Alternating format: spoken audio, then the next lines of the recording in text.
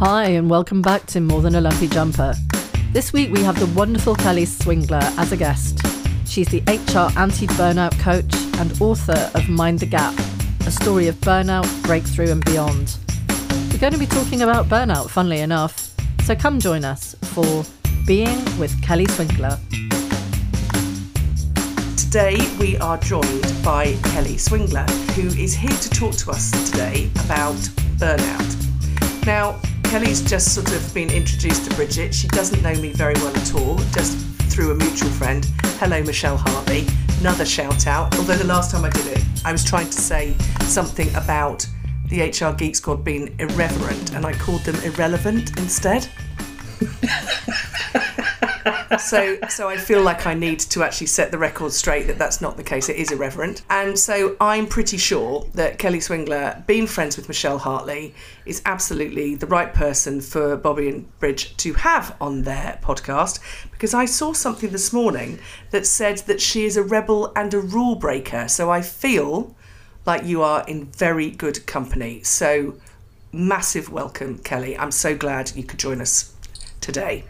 Thank you very much for the invite. I'm excited to see where it goes, and clearly, like, no pressure now, right? No pressure at all, because we're always very excited to see how this goes, because we haven't got a clue. We found out that we're quite bad at prepping, quite bad at planning. Actually, we are becoming exceptional completer finishers, because we have managed to actually put episodes out, which is a joy. Well, there you go. And I think planning and preparation is all highly overrated anyway. I think you're just expert wingers that clearly don't need to do it. That's my motto with everything that I do, right? Just rock up, be your best, and just do what needs to happen. Marvellous. And so we have already said that this might be a snort fest this morning because of how we are all feeling, or a cough fest. But yeah, we're going to just sort of like meander away.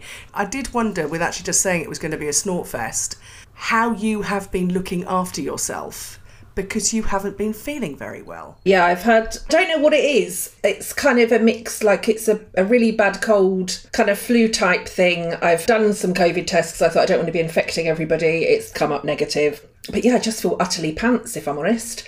So it's been about 4 weeks now, which has been delightful. Oh, God.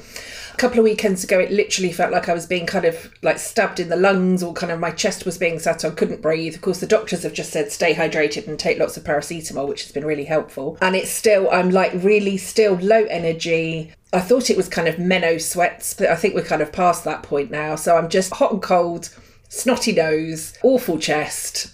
It's delightful. So what have I been doing to look after myself? Probably not as much as I should have been, if I'm totally honest with you. And I always say, with anything to do with burnout, I know all the theory, right? I know everything that we should all be doing. I am still the worst example of what burnout prevention should look like. I've got kind of 40 odd years of unlearning of all the kind of hustle and pushing and, you know, sleeping when you're dead mentality and pushing to the top and all of those sorts of things. So I am still unlearning all of that. I have been taking rest in between client work and appointments. I have been completely switching off kind of mid-afternoons into the evenings. I have been taking lots of rest at weekends. I have been sleeping lots. I have been eating, or probably more like slurping, lots of kind of soups. But yeah, just really kind of staying hydrated. So as I speak to you this morning, I have got my protein shake, my vegan protein shake, my peppermint tea, my water and a rose latte. I have already had my kind of vitamin C shot. So you can't say that I'm not staying hydrated, because I'm fully doing that.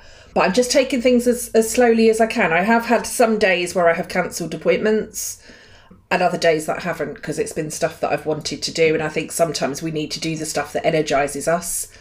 So I've been doing the stuff that energises us, and now I'm here with you this morning. I know, which I feel very grateful for if you have been feeling rough. But my little email popped into my inbox this morning from you and saying that struggle between, and you've just said it there, about knowing what's good for you. And yet still doing, I think just before we went on record, we were talking about being poorly, but then staying up drinking till 3:30 a.m. in the morning. And it's taken us quite a while, which is why Bridget's been very quiet so far this morning. I'm just sort of like giving her a moment. Yeah. You can come in a minute, love. Thanks, Bobby. Yeah, we're not. We'll just qualify. I'm not staying up till 3:30 in the morning drinking. Oh God. Oh God. Kelly, I'm so sorry that we've just ruined your reputation. We'll just clarify that point, right? I've not been up till 3:30 in the morning.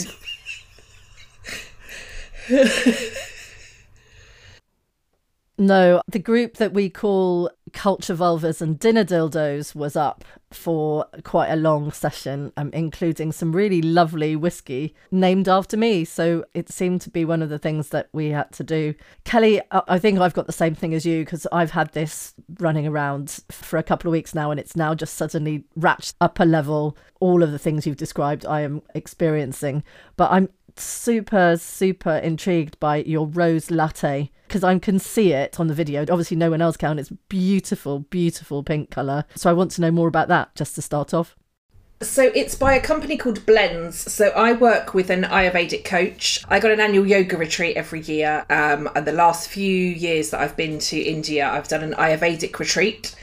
I would actually be starting to study as an Ayurvedic coach from January, but the lady that I work with is a lady called Claire Paphitis. She's based in the UK, down south, and she has just started a company called Blends, which is basically Ayurvedic. So they're caffeine-free, completely natural blends that you can get. So there is a turmeric latte, there is a rose latte, and there is a moon milk. And I've started having one of those, or a couple of those every day, and they're delicious, absolutely delicious.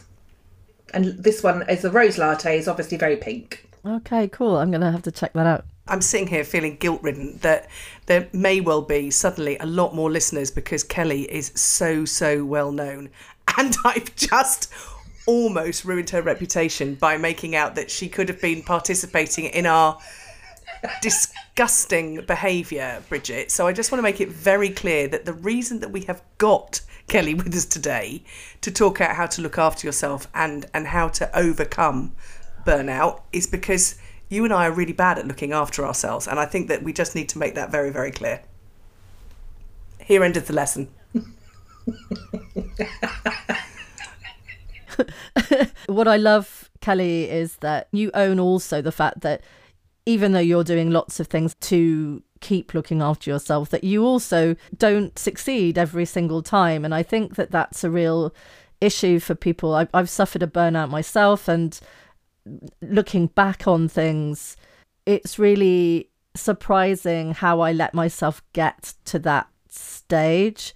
But at the time, I was completely rolled up in a whole sort of series of things that I couldn't see the bigger picture, and made changes when I went back to work, or tried to make changes when I went back to work. But there was so much pushback that I actually eventually left the organisation that I was working for, because I did realise, I think I've been stalking your website a little bit recently, and so many of the rules are really simple, but it's obviously things that we failed to do again and again and again.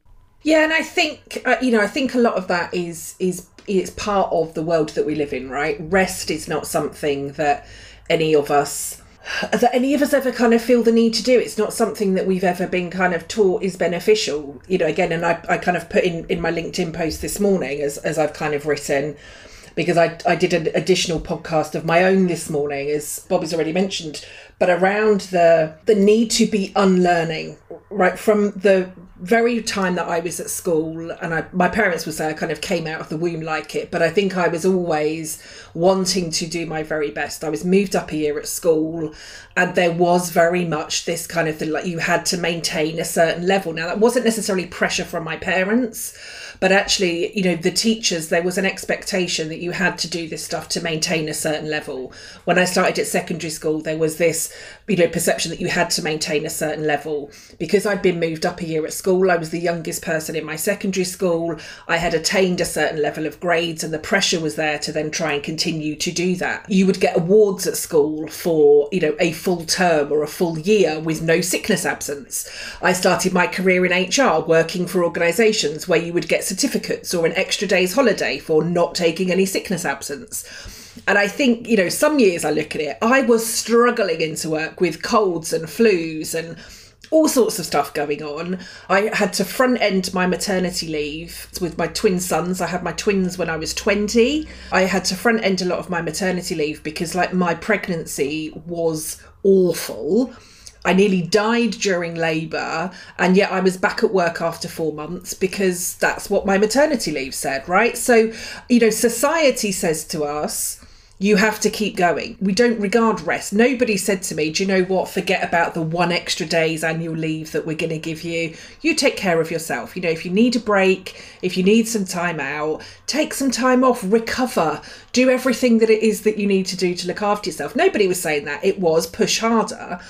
And I have written about a few times actually. So as part of my first burnout, one of the things that I developed was severe endometriosis.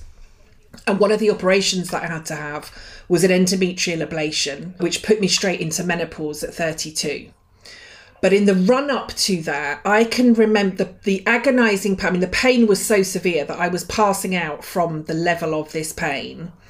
And yet I would still get phone calls. And I remember one day in particular, the head of diversity and inclusion, I was due to have a meeting with her. And she rang me to say, I'm really struggling with period pain today. Like, I'm just not coming into the office. I'm not going to have a conversation with you. And I was like, okay, yeah, fine. And then put the phone down. And I was like, who the bloody hell does she think she is, right? You don't just miss work because you've got period pains. Like, what about the rest of us that are really struggling? And that was the narrative that I had in my head. And I have written policies and procedures in my HR career that have basically said all of the stuff that we should not be doing as women. You know, I remember the first time that I heard about like period leave, but I remember the first time that I saw, it was on this morning, about period leave, and literally losing the plot because I was like, this is going to set women's back decades. You know, this is the fight that we've been having. And this is, why shouldn't we actually appreciate the fact that we need to rest when we have a period, right? And I was part of that problem. And I think that is what society tells us. Society tells us that rest is bad, pushing through is good, work hard, play hard, hustle harder. And so, yeah, a lot of the stuff that I talk about is really basic. But actually I focus on the basics because none of us are doing the basic stuff, right? We're not getting enough sleep. We're not eating the right food. We're not getting enough exercise. We're not outside more. We're not taking enough rest. We're not switching off our phones. We're not doing any of that stuff. And a lot of that is because we believe we are immune, right? Burnout will never happen to me. I'll never get ill. None of this stuff will ever happen. And that's the belief that we have. And that's why I think we keep on going. And then society's sat next to us going, of course, push harder. You know, here's a medal for being resilient, here's a certificate for, you know, pushing through, here's whatever it is. And that's the stuff that we keep on pushing through. I think it's really interesting that you say that we think we're immune, because it has been a reaction from a number of people I know, and I now talk openly about the fact that I've burnt out or had a burnout. And so many people, you do feel there is an element of judgment, that somehow that there is a weakness attributed to that other people feel, well, that would never have happened to me. I am more resilient. And I'm always very careful now when I talk to people about resilience, that resilience doesn't necessarily mean that you won't burn out, because there are so many different reasons and there are so many different contexts.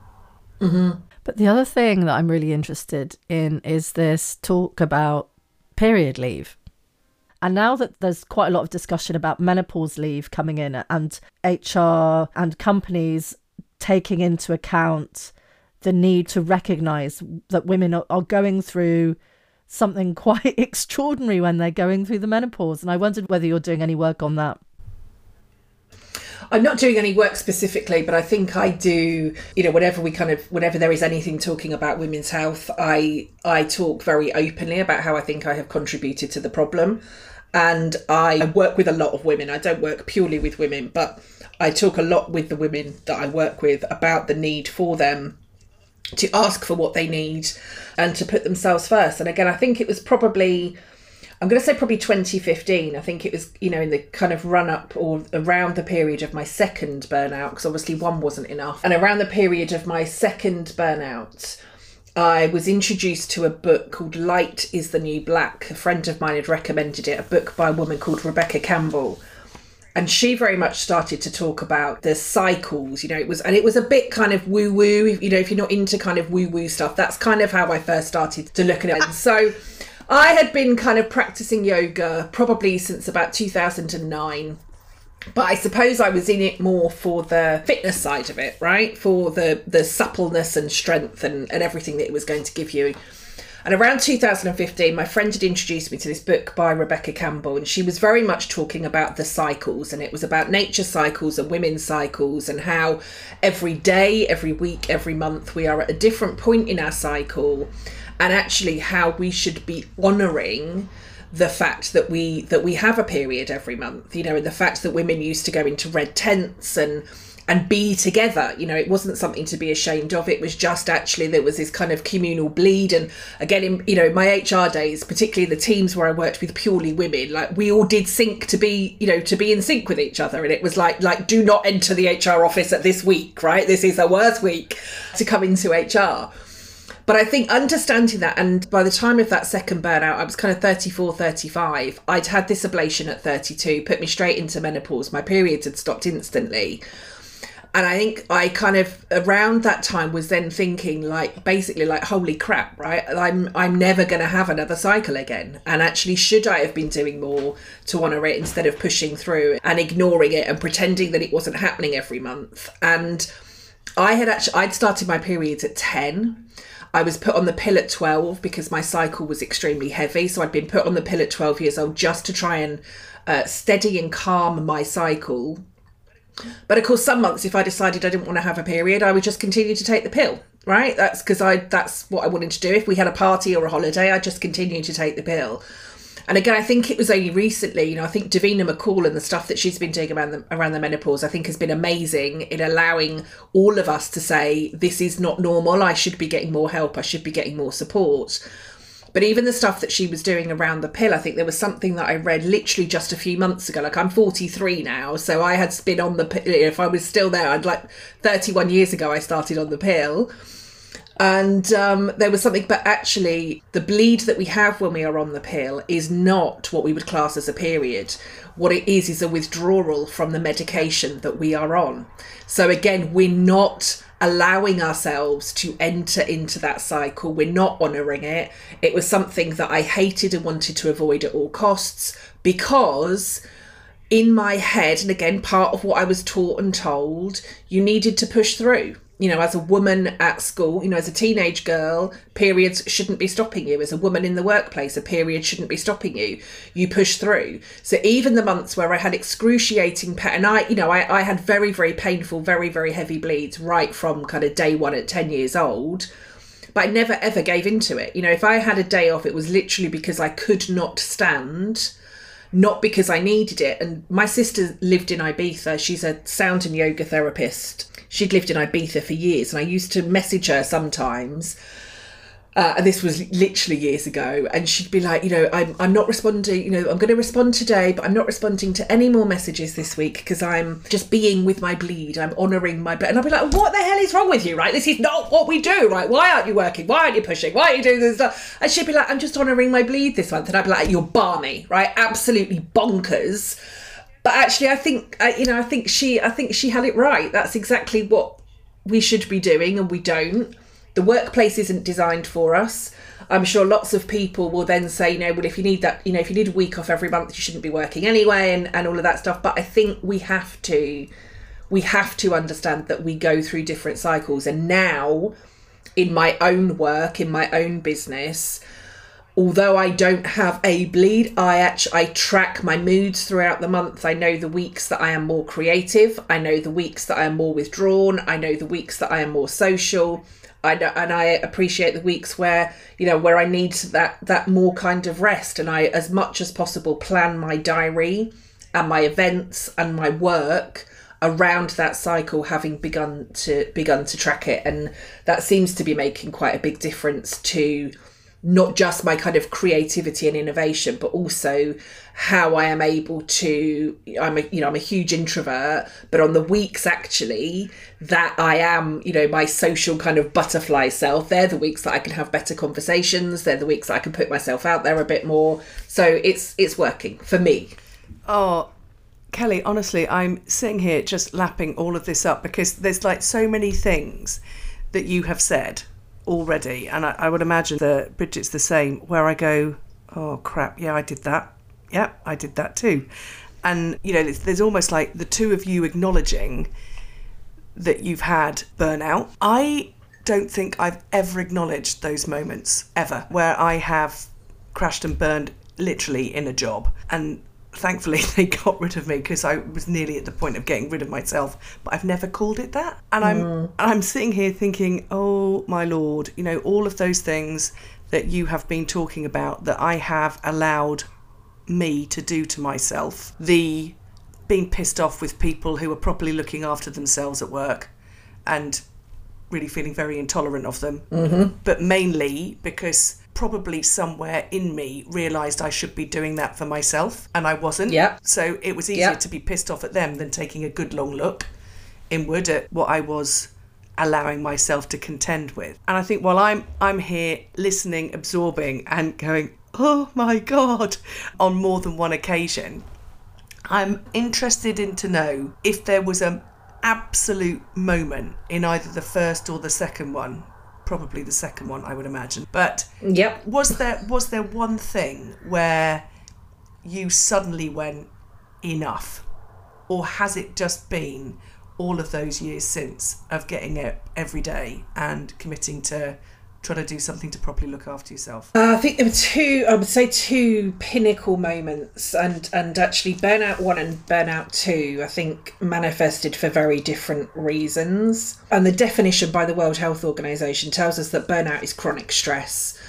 So chronic stress is high stress that's been manifesting for a very long period of time. You know, if you were to Google chronic stress and the impact of chronic stress, you get lots of lovely stuff that comes up, you know, around kind of heart disease and stroke and high blood pressure and diabetes. So lots of us assume that we're at burnout and we're not. We're just a bit tired and we need a bit of a holiday. Whereas actually true burnout, as is defined by the World Health Organization, is chronic stress.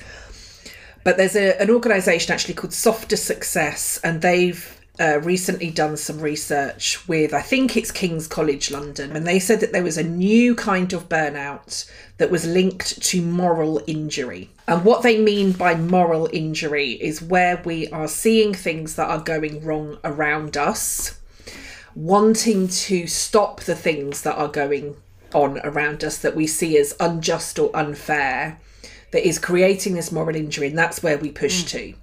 And I've had a conversation with Cara, who kind of instigated this research, to say, I don't think this is a new type of burnout, because I think actually that's what my burnout number 1 was.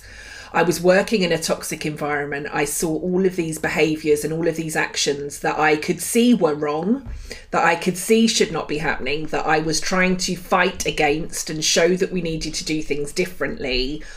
Because I still, to this day, would not say I believe I was at a point of chronic stress within that organisation. What I was fighting against was the toxicity and the immoral and unethical behaviours that I was seeing, and thinking that I needed to be the person to fix that.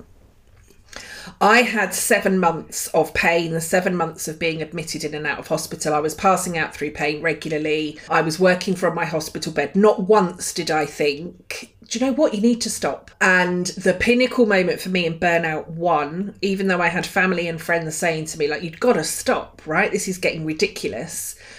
The pinnacle moment for me, I'd had 2 operations in 48 hours. And I was recovering. I was laying on the sofa, and I think I'd had a day watching kind of mind-numbing chat shows. My sons had come in from school. My sons were, 12 at the time. And my response to them was, I could see the look on their faces. They were clearly quite worried. And my response to them was like, boys, don't worry. Mum's going to be back at work soon and everything is going to be fine. Because again, I had been told, right, we measure how ill we are based on whether or not we could work.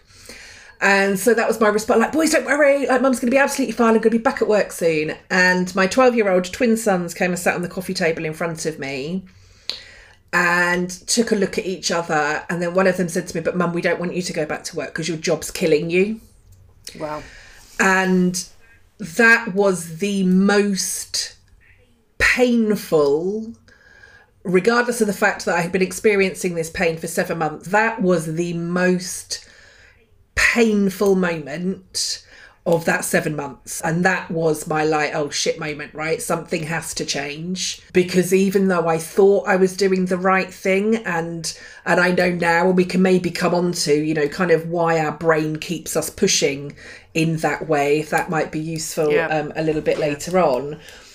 But that was like, something has to change. And I realised, you know, if I was going to go back to this workplace, I needed to be different in amongst the toxicity. I needed to show that I could do things differently, that I could be myself, not try to fit in order to make the change internally. And I went back, realised that this toxic workplace wasn't for me, and so I left. Started my own people and change consultancy. That was going brilliantly. I got my first clients within a few months. I was growing my team. We were winning awards. Everything was wonderful. And that happened like literally instantly. You know, I'd kind of left corporate. Within a month, I was earning, you know, a good ton of money. I was working with amazing clients. All of the stuff that we're told takes forever to grow, I was doing it. And then I received a phone call that said that my replacement HRD from the organisation that I just left had died in her room whilst away on a leadership residential. And I didn't know what to feel. I can't remember how I felt, but I do remember thinking, like, this has got to stop. But I then received a phone call a couple of days later. And anybody that's worked in HR will know this well, right? If anybody has ever left under a cloud or any kind of written agreement, it becomes a bit kind of Harry Potterish, right? Like Voldemort, right? They who shall not be mentioned again. Yes. Right, we see that stuff happening as we go. So of course I'd been headhunted for this particular position to go in as HRD, but nobody would really talk about the other HRD. So I knew something was happening, but of course it was kind of, I suppose, not communicated, but communicated in such a way that just made me kind of think that the other HRDs must have been a bit rubbish. And that's why there was all of this stuff to do. Well, I then received a phone call 2 days after this message that said that Alison, my replacement, had died whilst away on this leadership residential, to say that I had not been the first HRD to become seriously ill in that organisation, but actually I'd been the third or fourth. Wow. And at that point, I, as any wonderful HR director would do, I reached out to the CIPD to say, hi, what are you doing to support HR directors? Because this is clearly an issue. This is just one organisation. Where else is it happening? And the CIPD said to me, you need to contact your EAP, right? Contact your employee assistance provider. And I just thought, not good enough. And there became my quest of wanting to understand more about toxicity in the workplace and wanting to understand more about stress and all sorts. So I, at that point, bearing in mind that I really had not recovered at that point from my first burnout, I had just kept on going, and I'd literally left corporate. I was the main breadwinner in my family. I had gone straight from corporate, from this toxic workplace, straight into running a business that was making tons of money, and we were working with all of these clients. By the end of that first year within my business, I had left my marriage. I had moved house. I was looking after my sons on my own. I'd started a new relationship. He had 2 stepsons. Like, there's nothing that had not changed. And then I get this call that's like, this is what's happening to HR, and this quest for then, you know, like, I need to be the one that's going to stop this from ever happening to anybody again. And I really threw myself into learning, and I started to learn hypnotherapy. I'm qualified in things like hypnotherapy and psychotherapy and neuroscience and understanding about stress. And I went full into yoga and understanding the, you know, difference in terms of our physiology and anatomy. How was stress staying in our bodies? What was the impact of our brain? All of that stuff that was happening. And then I hit burnout number 2. And I think burnout number 2 came as a result of not allowing myself to recover from the first, pushing myself, thinking that I then had to take on the stress of ensuring that nobody else in HR would ever experience burnout again, because the, you know, CIPD were doing nothing. So it had to be my fight, my battle, my quest. I needed to solve it all. But I was put on some medication because I had started to have blackouts very similar than I had had as a teenager, which they believed as a teenager was petit mal epilepsy. So I was put on kind of anti-seizure medication that sent me into a spiral. And Christmas Eve 2015, I wanted to end it all. Literally wanted to end it all. And I sat on my sofa at home on my own. I'd been kind of going further and further into this dark hole for a good few months. And I sat there on Christmas Eve. My sons were out with their friends. My partner was kind of going and picking up all the rest of the stuff that we needed for Christmas. And I sat on the sofa at home. Where our house was, we were literally equidistant between the river and the train track. And in my book, I talk about this, but literally I had for hours in my head, would I jump in the river or would I jump on the train track? Would I jump in the river or would I jump on the train track? And I think that I literally say that I think the training that I had done over those years was the reason that I was still here, because I knew with the thoughts that were going around in my head, I knew that I didn't want to die. I just needed to stop all this stuff that was going in my head, and I didn't know how to stop it. But I knew something had clicked in that moment that made me realise that I had to get myself out of this primitive negative part of my brain and back into the logical rational part of my brain where I could start to make more decisions. And I rang my partner Mick and I said to him, you have to come home. I need to speak to you. And we sat talking for hours, and we were kind of doing it step by step. What he did, which I think was also magical, was he didn't try to give me a solution. He didn't tell me I was being stupid. He didn't try to stop me. We just talked it through. He listened, and I would say, this is how I'm feeling. And he's like, well, you're not going to do it today, are you? Because it's Christmas Eve. Okay, no, and I won't do it tomorrow because that's Christmas Day. But what about no, well, you wouldn't do that on Boxing Day because you wouldn't want to do that to the boys. Okay, yeah, okay, fine. And by the time we had got to the 13th of January, right? The 13th of January was the day that I was going to take my life. I then had this thing, I'm not taking any more of that medication, and I'm no longer going to allow myself to stay in this cycle. And that magic happened. By the 27th of December, I was starting to feel like myself again. It was kind of that quick. Within 3 days of not being on this medication, things had started to change. Something had clearly changed in my brain. And that was the pinnacle of kind of burnout number 2. And I suppose literally since then, I have been prioritising myself, looking after myself on this kind of mission to banish burnout in HR, wanting HR to be happy, healthy and high performing, wanting to support HR in whatever way I can, show them that there is a different way. They don't have to be crippling themselves or killing themselves or making themselves ill just to prove their worth. I know that there is a different way, and I do, I suppose, make light of it now, but I genuinely believe that I experience now those 2 periods of burnout to ensure, as long as I can keep telling my story, no other HRD will end up in the situation that I did. That's what gets me out of bed every day. Oh, Kelly. The word that's flying around in my head at the moment is intervention. I mean, your boys were an intervention. Mick was an intervention. Yeah. And now you are an intervention. Both for yourself, but for others as well. It's that just stick in the spokes to just stop. I'm probably saying the blindingly obvious, but I think that's just what I'm envisaging as you're talking. But Bridge and I in other episodes have been all about the talk and having that support system, like the call, but knowing that need to make that courageous step of actually calling out and saying something, or somebody being courageous enough, like your boys were, to go, Mum, stop. Yeah, totally. We need that support around us.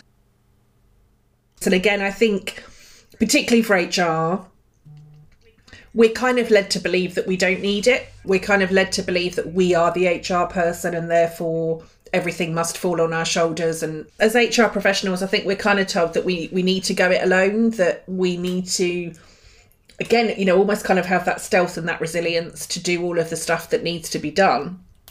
And it's not the case. We may not necessarily have the same support that we give to others internally, but I think that's why it's even more important that we get that support externally.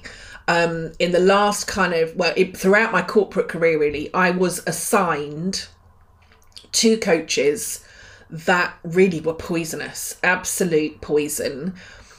the difference that coaching made to me whilst I was internally was where I was able to kind of go out and find my own coach, Exactly. somebody that I felt I could build that relationship with and have that trust with and have that, you know, that confidential confidant, right? Who I could talk about anything to, and who was able to support me. And I suppose, again, that's part of my driver with my coaching. I want to not be that toxic coach and genuinely be there to support other people.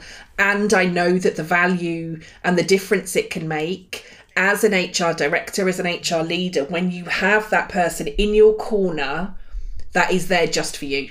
I completely agree. I think I'm feeling quite isolated as an HRD because you're so busy supporting everybody else, especially a chief exec who often is allegedly in the loneliest position. And I agree, they are in a very lonely position, but so are we. I'm shouting it now and yet being very quiet about it, but finding my support system elsewhere, because most of the stuff that you're doing in a company you can't tell anybody to a lot of the time. But as a coach myself, I often have found myself, well, not often, but there's been occasions where I have struggled to be willing to contract with an organisation when they have wanted a specific outcome for somebody in the organisation. And well, I wonder who I'm actually coaching here now. Do I stay in this to coach the person and the person who is expecting this outcome when it's clearly not going to be that? But I've actually also walked away and said, I'm not the person that you're after. And I have walked away from whatever the cash is or whatever the situation, because I just think I'm not going to do that for you. You can find somebody who may well be more limited in integrity that is going to go in and help you get the evidence you need to get rid of the person or whatever it is. Actually, if you want me to coach you to be courageous enough to have a decent conversation with somebody, then yes, but otherwise, no. So yes. And I think that's so important. And that integrity is vital, absolutely vital. And, you know, over the years, I've had CEOs that have got in contact with me that have been, you know, our HR director's rubbish and you need to be doing this and you need to be doing that. And I'm like, actually, no, because what conversations are you having with your HRD? How are you talking to them about this stuff? What difference are you making? And actually, a lot of the time, the HRD is not the problem. No. It's the senior leadership team. So actually, if you want me to, you know, I'll help the HRD, but actually I'm going to be helping the HRD to have better conversations with you as a leadership team. And if they decide that they do not want to stay, that's their choice. But yeah, I'm like you know, if you want me in to exit somebody, it's not happening. Absolutely not. Absolutely not happening. And it may well be that you get me in and then I do something entirely different than you're expecting. So be careful. Totally. Now, one other question was around the brain.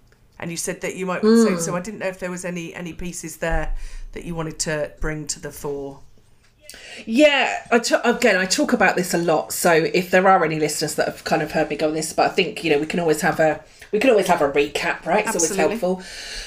So in essence, and lots of people I'm sure will have heard about the kind of stress bucket analogy, right? So basically we have a stress bucket that everything that we do is a stressor, right?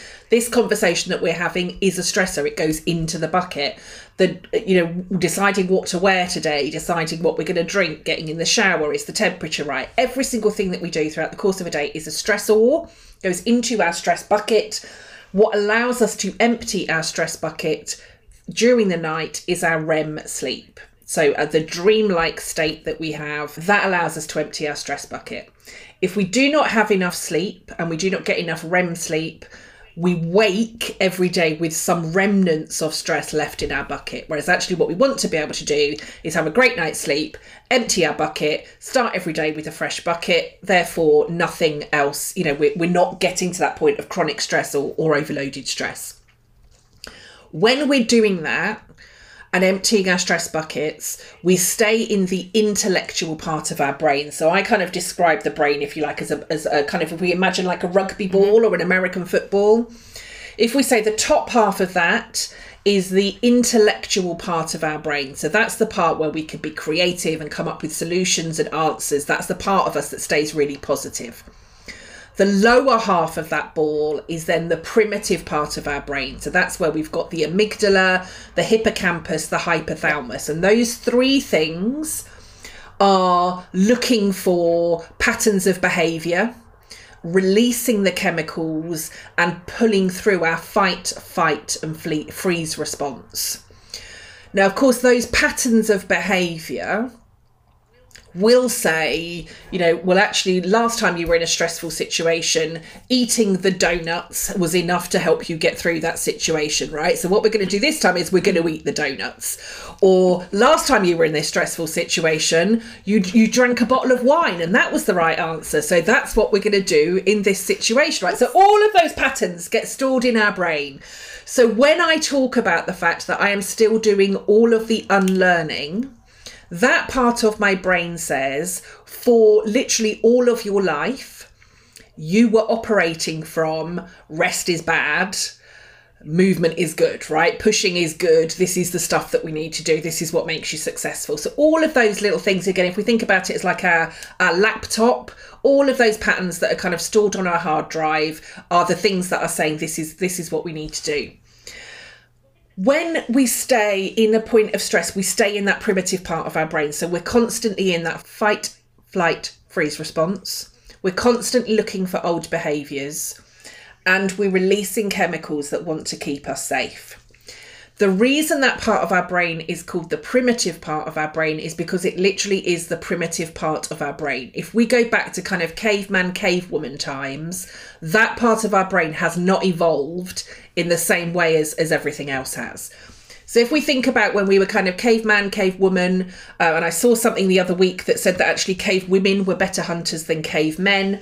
So let's say when the cave women were out hunting, if they were going out to provide the food and they were on red alert looking for wild animals, right, that they were going to kill, they were going to hunt, they were going to take back to the village, that was going to feed the rest of the community, they were on red alert looking for those animals.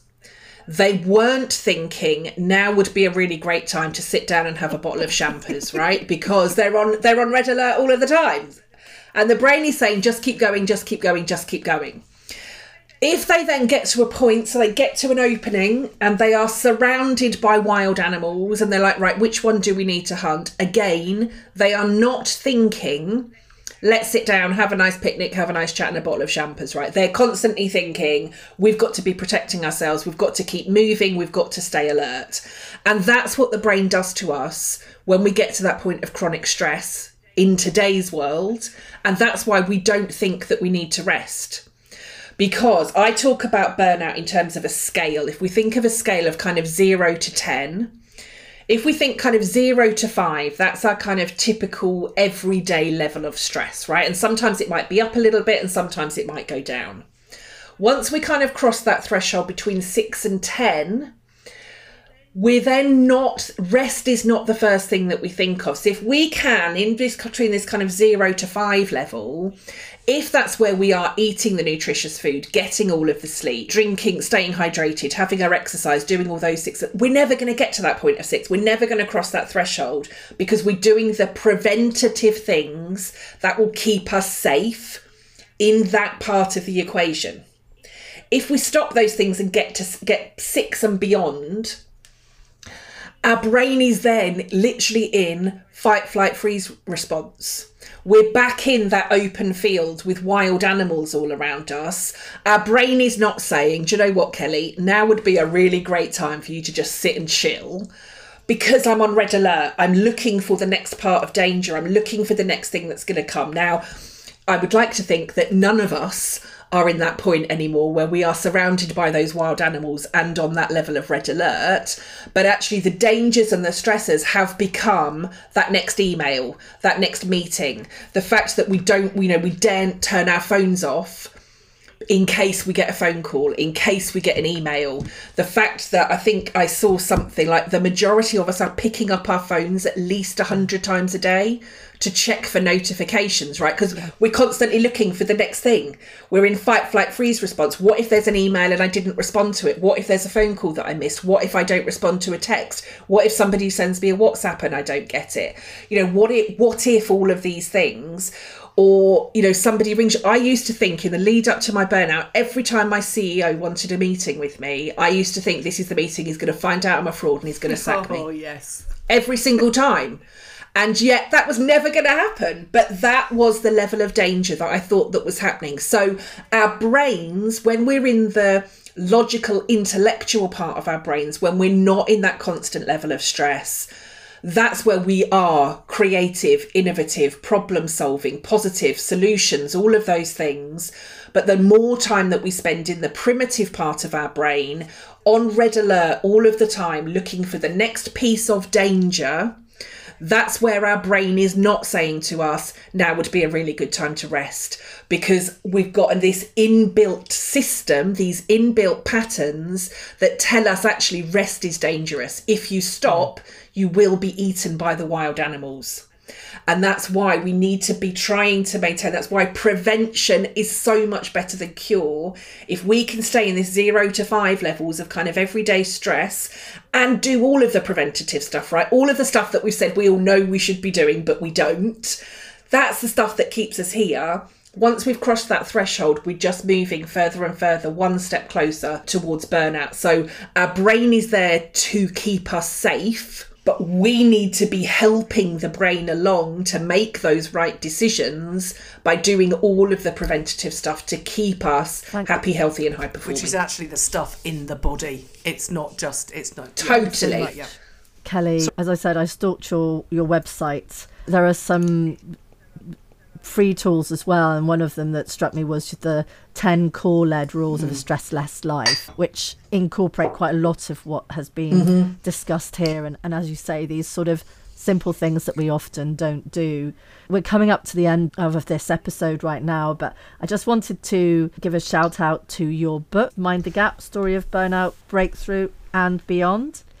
It is, yes, thank you. So we'll add that into the links. Yeah. And then there are, your CV is on there, your website is on there, and your podcast. What was the name of the podcast, Kelly? Frazzled is the podcast. So if anyone wants to hear more from Kelly, then go and listen to her podcast, Frazzled, which is fabulous, perfect name, to get more wisdom and I suspect more woo-woo from Kelly in terms of how to avoid and how to prepare yourself and how to protect yourself before you end up going down that black hole of burnout. Absolutely. Thank you so much. Thank you. And can I just say, you've just mentioned that free resource on there, just very, very quickly.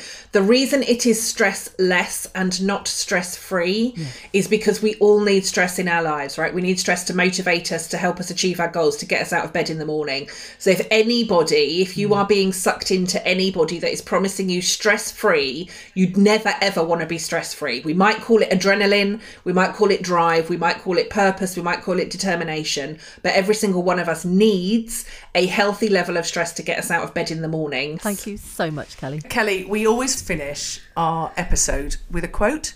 So one of them is around one of your core values, which I love, when you say about integrity, doing the right thing even when no one is looking. The other one that I love that you say is a good morning comes from the night before, and I think the things that you've talked about have really shown that, about setting yourself up for the next day. Love that. And then my final one, which is an anonymous, I don't know where I found it, but I love this. Burnout is what happens when you try to avoid being human for too long. Completely. That, I suppose, is the premise of my book, Mind the Gap, in that actually the further we are from who we truly are at the core, the bigger the gap that we create between who we are and who we're presenting at, the bigger the gap we have for burnout to fill. Absolutely. Kelly, thank you so much. I could talk to you for flipping hours. That has been amazing. And thank you for giving your time. Thank you for having me. Thanks, everybody. Thanks for listening. All of Kelly's details are on our website, so be sure to check them out. And you have another podcast to add to your list if you aren't already an avid fan. Next week, to recognise it's time to talk day, we are talking about those 3 little words, I am fine, and what that can mean. Come join us for Being Fine with Not Being Fine. See you then.